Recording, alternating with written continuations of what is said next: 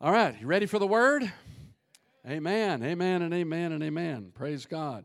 So we've been talking about the Sermon on the Mount. We've been through several messages now. We have several more to go, right? So I know this is a long series. We don't usually do more than 5, 6, 7 messages. This will be more like 12. But have you been okay with this? Has it been okay? Okay, awesome, awesome, awesome, awesome, awesome. Because the last thing I want to do is just waste your time. But these are the words of Jesus, so how can they be wasted, right? Very words of Jesus. And I mentioned, in the very first sermon that the Sermon on the Mount, this was the curriculum that they used in these words to train new converts. So it's very important that we get these foundations. Now, we survived last week. I mean, you came back. I mean, anytime your preacher preaches on lust, adultery, and divorce, all in one message, and you come back, that's pretty much Jesus. Amen. Pretty much Jesus. I got 5 people clapping, so there we go. So, but now, Jesus is not only messing with that, but now he's going to get in your pocketbook, okay? The title of this message is, What About My Stuff?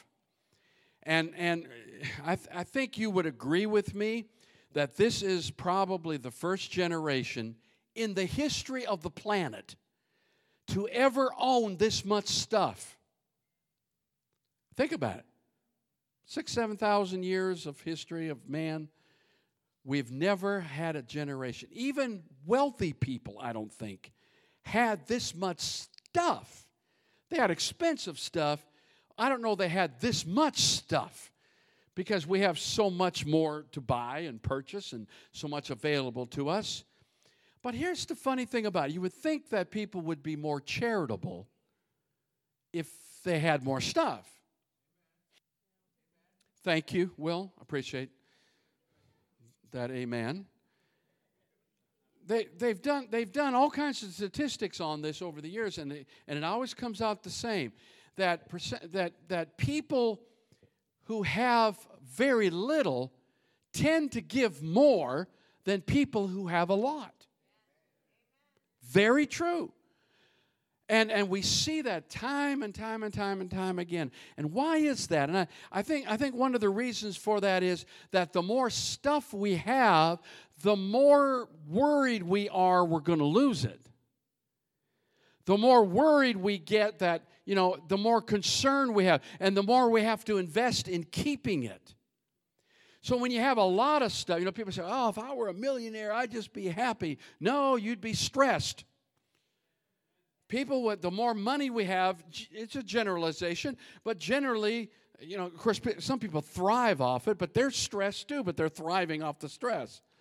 But the more we have, the more we worry about, because you could lose it overnight or something can happen. And so there's this constant stress and worry. And the bottom line is, when you have a lot of stuff, you tend to want to hang on to it even more instead of being willing to give away more.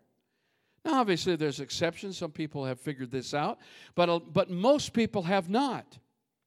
I read the story about Bertha Adams. She died on Easter Sunday down in Florida, West Palm Beach, on Easter Sunday in 1976. She died from malnutrition. They found her. She weighed 50 pounds. She spent most of her. She was a widow. She spent most of those years begging food from people on the street. She went to the Salvation Army and got all of her clothes free, and when they went into her house, they said it was just a pigsty. Is the best way to. It was just a horrible, horrible, stinking mess. Junk scattered everywhere. It was just bad, and they just figured this poor woman. She didn't know anyone. She was all alone, and didn't have any money, and she just died in that wretched state. And then they found 2 keys to safe deposit boxes at the local bank. And they went down to the bank, and they opened up, and she had $800,000 in cash and another well over $200,000 in stocks and bonds and securities there. but she died weighing 50 pounds. She basically starved to death. What is it that we got everything and yet we're just not willing, we're just such fear anymore of letting anything go. And the more we have, the more we hang on to it, because there's that fear. It's a spirit of poverty is what it really is. And we just have that fear that if I let it go, I won't have enough. Am I going to have enough tomorrow? I got a standard of living I have to maintain, and I got to do this and I got to do that. And Jesus comes along and he just says, where's your treasure? Where's your heart at? What about your stuff? What do we do about it? And before he gets into it in further detail, he gets into it in Matthew 6, verse 1, and he wants to answer the question, what is your motive when it comes to work, when it comes to your stuff, when it comes to your money? Amen? What's your motive? So it begins in verse 1, chapter 6, verse 1. Therefore, when you do a charitable deed, do not sound a trumpet. I think that's where that saying came from. Don't blow your own horn. Before you, as the hypocrites do. Yikes.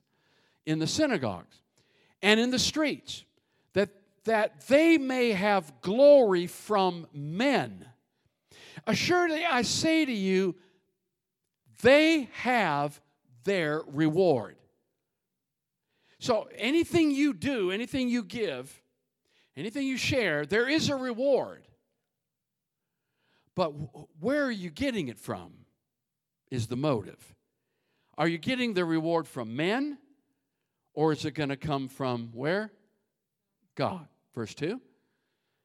But when you do a charitable deed, do not let your left hand know what your right hand is doing. If you figure that out, let me know how you do that. Remember I said last week that Jesus tends to say things that are shocking. And I think he's trying to shock us into this, that when it comes to motive, you have to be, if you can get it down to where even your left hand doesn't even know what your right hand is doing. Just get it down to where, if you have to, just don't tell anyone you're doing anything. If that's what you have to do, that's what you have to do.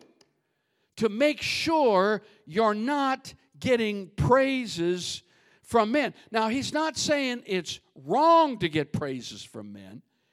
He's saying it's wrong if that's your motive. Because if that's your motive, then you get your reward from them, you're done. You're done. There's nothing else up there for you. Do you understand what I'm saying? So otherwise you have no reward from your Father in heaven. Verse 4 says that your charitable deed may be done in secret, and your Father who sees in secret will himself reward you openly. So I guess people find out eventually, but they find out after you got your reward stored up in heaven. I think what Jesus is saying is all of us have a bank account in heaven. Yes, you do. There is a bank account in heaven. I wish we had one of those little passbook. Remember those little books they'd give you, and you have to be old. Linda's back. I remember those. I was watching Andy Griffith the other day, and he brought out his little book. It's no bigger than this. And he opened it up, and he says, man, that's a pathetic savings account, isn't it? And so we used to open that little book, and we keep track of our deposits and, the little thing. Now they have checkbooks. It's a little more fancy. Or most of us, it's called a computer. Right? Just pay things like that. Money comes and goes. We don't even see it. Well, I never did see it. I'm just saying.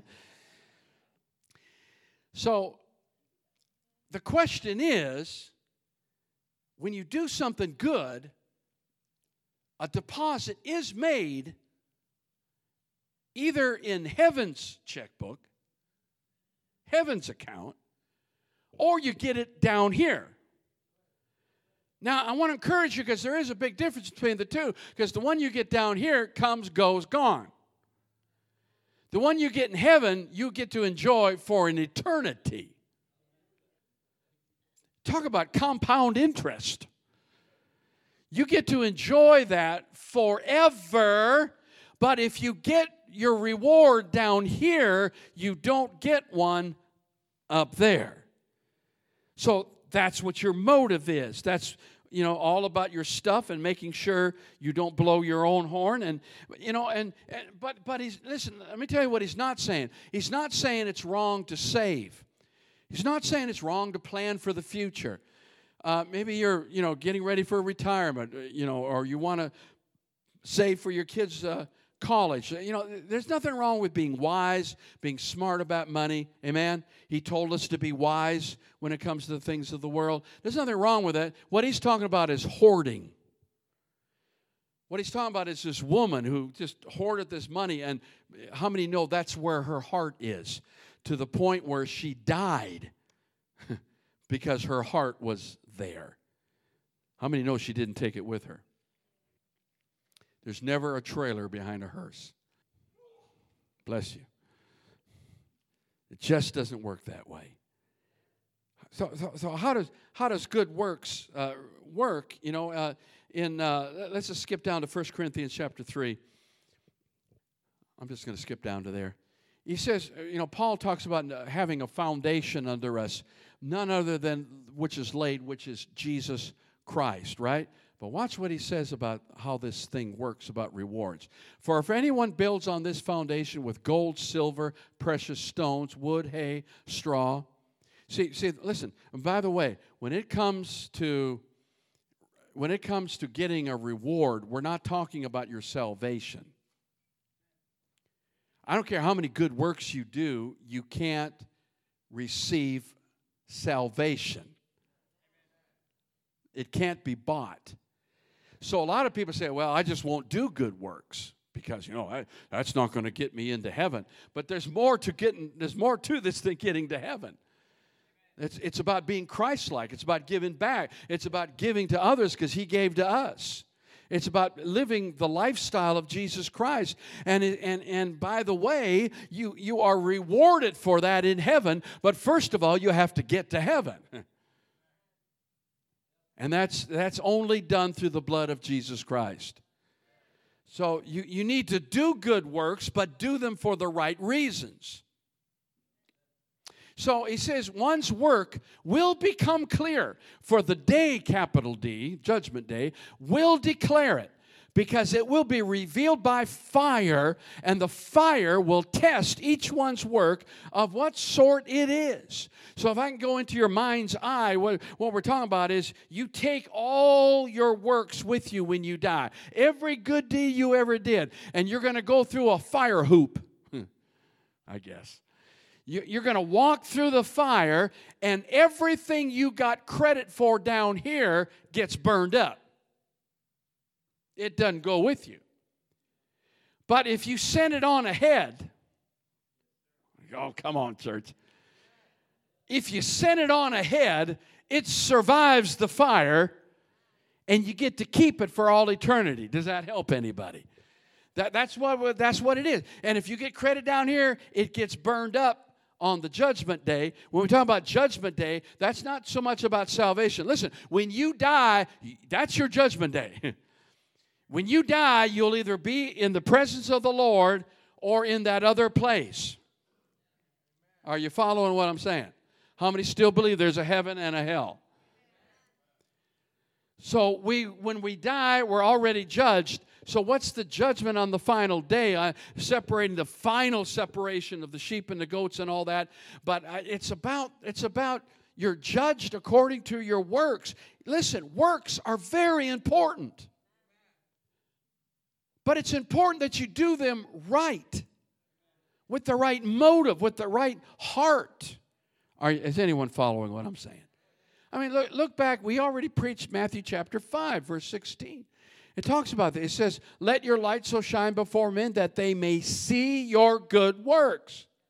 There's nothing wrong with people seeing your good works as long as they're glorifying your Father in heaven. So they can see you get the reward if He's getting the glory. But if you're getting the glory, it's still a good thing. It's not a bad thing. It's not an evil thing.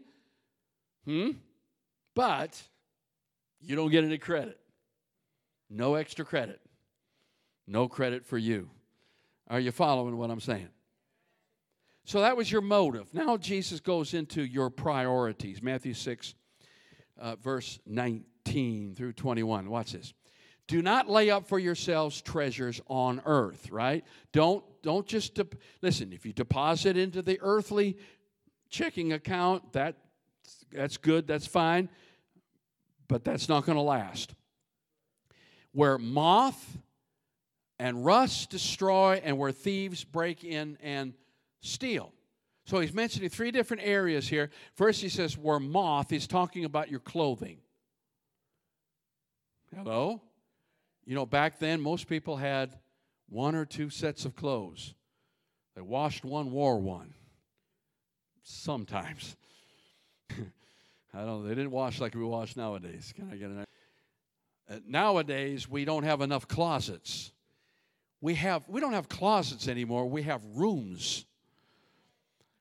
We have whole rooms they're called walk-in closets. They're literally another bedroom that you go in and you walk in there and say, I ain't got a thing to wear. Hello. How many have been there, done that? I know you're blaming someone else, but you've done that.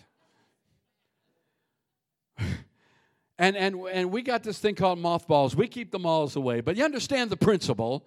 Clothes don't last forever. Of course, they do for us because we have so many. We only wear one thing a year, so there's that. But where moth, where moths can't destroy your clothing and rust destroy that, the Greek word there really means spoil. Things spoil. So it's really talking about food. How many know that food will spoil? Food doesn't last forever. Of course, now they put so many chemicals in it. They say you don't even have to. They say they don't. I don't know if it's true. They say we don't even need to embalm bodies anymore because there's enough Twinkies in us. There are so many chemicals in our bodies now, they don't even need to embalm. What are you having for lunch? Twinkies. All right. Just let it go, sister. Let it go. Now I don't even know where I was. Rust, spoil, food spoils. Oh, I could tell you more stories. I'm going to behave. And where thieves break in. So it's talking about your clothing, it's talking about your food, and it's talking about your money. And back then, they didn't have banks, right? You know banks weren't invented to the Middle Ages. So if you had any money, what did you do with it? You buried it in the floor of your house or in the yard or somewhere. So anyone that wants to steal knows where to go. And it's easy to get through those little mud houses, right? You know, they bake clay and you just tear through it and go in. You know it's down in the floor somewhere. I mean, it was just a lot. Listen, clothes didn't last like they last. Food didn't last like it lasts. And money didn't last, like it lasts now. You could easily lose it and probably didn't have that much anyway. But he says, listen, why invest down here in stuff you can lose? Stuff you will lose when you can invest in heaven and you will never lose it. So, we have a couple more verses. I'm sorry. Y'all praying for me. Next verse. Is there another verse? Yeah, verse 21. For, most important verse. Thank you, David. For where your treasure is, there will your heart be. Jesus knew. Jesus knew. Now, we read that scripture and say, oh, my heart's with the Lord. But let me ask you some questions. Number one, what occupies your thoughts throughout the day? What do you think about? If all you think about is your stuff, Well, thank you for that one amen. I don't know where it came from. It's probably a poor person. I don't know. Number 2, what do you fret about? Young people, do you still use that word? Fret? Oh, we got one that uses fret. She's an old. What do you fret about? What do you worry about? I wonder if we kept a journal of these things, which Jesus does. I wonder, what our list of things we worry about are. Because where your heart is, that's where your worry is. That's where your concern is, if you don't like the word worry. Now, here's another one. What are you afraid of losing? How about this one? How do you measure other people's worth? How do you size them up? Do you judge? Do you weigh them by their clothes or their car or their house? Or is that how you weigh people? Where's your heart? Where's your heart? How about this last one? What can't you be happy without? Is there something that if you lost it, you could not be happy? This is not just an amen moment, it's a yikes moment. If we're not thinking about it, it's because our heart's probably with the junk, with the stuff. It's with the stuff.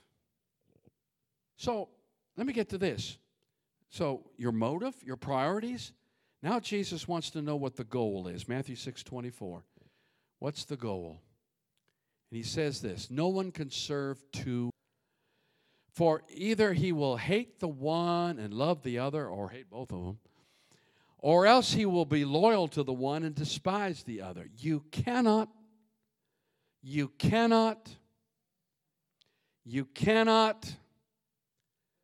serve God. And literally that word right there is the spirit of mammon. Mammon is not a thing. Listen, money is neither good nor bad. It's the spirit behind it. We need to consecrate. You know what? The best way to get the best way to get rid of the spirit of mammon is to tithe your belongings. That's a good amen. Come on, church. That was a Holy Ghost download right here. The best way, because when you give 10%, the 90 is sanctified. Tithing drives off the spirit of mammon. I don't know if I've ever said that before, but you're getting it first right here. Come on, church. The spirit of mammon. We will either serve one or the other. You can't have two masters because they're going to want different things. It's like being married to two women. Same reaction to the first service. This is where I lost all the ladies. Now, ladies, you know I pick on the men a lot more. Amen? Amen. This is our moment, Will. This is our moment. And I'm not speaking from experience, of course. An old farmer came rushing in one morning, and he was all happy. He told his wife that old Betsy, that's the cow, not the wife. Old Betsy just birthed twin calves, a white one and a red one. Oh, he was overjoyed. And he said, I just felt in my spirit that we need to, raise them up. And when it comes time to sell them, we're going to sell them both, and we're going to sell one and give the money to the Lord, and we're going to sell the other one, and we're going to keep that money. And his wife said, well, which one are you going to give? He said, I don't know. We'll decide when the time's right. A few months later, he comes in all dejected. What's the matter? He said, one of the calves died. One of the calves died. Then she thought about his promise. So she said, well, which one died? The Lord's calf died. How many times did the Lord's calf die? When we have to make a choice between that new TV and paying my tithes, or this or that, or giving my promise, and do I go on vacation, or do I spend, or do I give what I said I'd give? How many times has the Lord's calf died and we got what we wanted? That's where your heart is. I said, that's where your heart is. Where is your heart? Where is your heart? Let me just read through these last few verses. I'll try not to comment too much. If you'll pray and believe for a miracle. Matthew 6, verse 25. Thank you. I can't read it with that background. Therefore I say to you, do not worry. Don't you remember that old, don't you love that old song? Don't worry, be happy. That's going through my head. Therefore I say to you, do not worry about your life, what you will eat or what you will drink, nor about your body, what you will put on. Is not life more than food, and the body more than clothing? By the way, people back then asked those questions literally every day. Where's my food coming from today? Do I have anything to wear? Literally, do I have anything to wear? Am I going to be able to pay the tax man? Am I going to? We don't ask those questions anymore. When we say, what am I going to eat? It doesn't mean we don't have anything to eat. One of our sisters this morning, she said, I'm taking this social distancing very seriously. I'm social distancing my husband. Said, I'm social distancing my vacuum cleaner, the mop. He said, I'm social distancing everything except the refrigerator. I'm sticking close to that. Wow. It's funny. They asked those questions literally because they didn't have running water.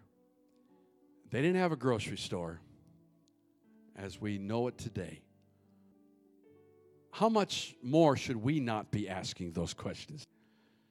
Look at the birds of the air, for they neither sow nor reap nor gather into barns, yet your heavenly Father feeds them. Did you ever think about that? God takes care of birds. And are you not of more value than they? Which of you by worrying can add 1 cubit to his stature? Come on, short people. Yeah, I'm looking at you. You can't add one strand of hair. Bald people. Who else can I pick on? Consider the lilies of the field, how they grow, and they neither toil nor spin. And yet, if I say to you that even Solomon in all his glory was not arrayed like one of these, we probably dress better than Solomon nowadays. Now, if God so clothes the grass of the field, which today is and tomorrow was thrown into the oven, will he not much more clothe you, O you of little? Doesn't it always come down to faith? Therefore, do not worry, saying, what shall we eat? What shall we drink? What shall we wear? For after all these things the Gentiles seek, the Jews too.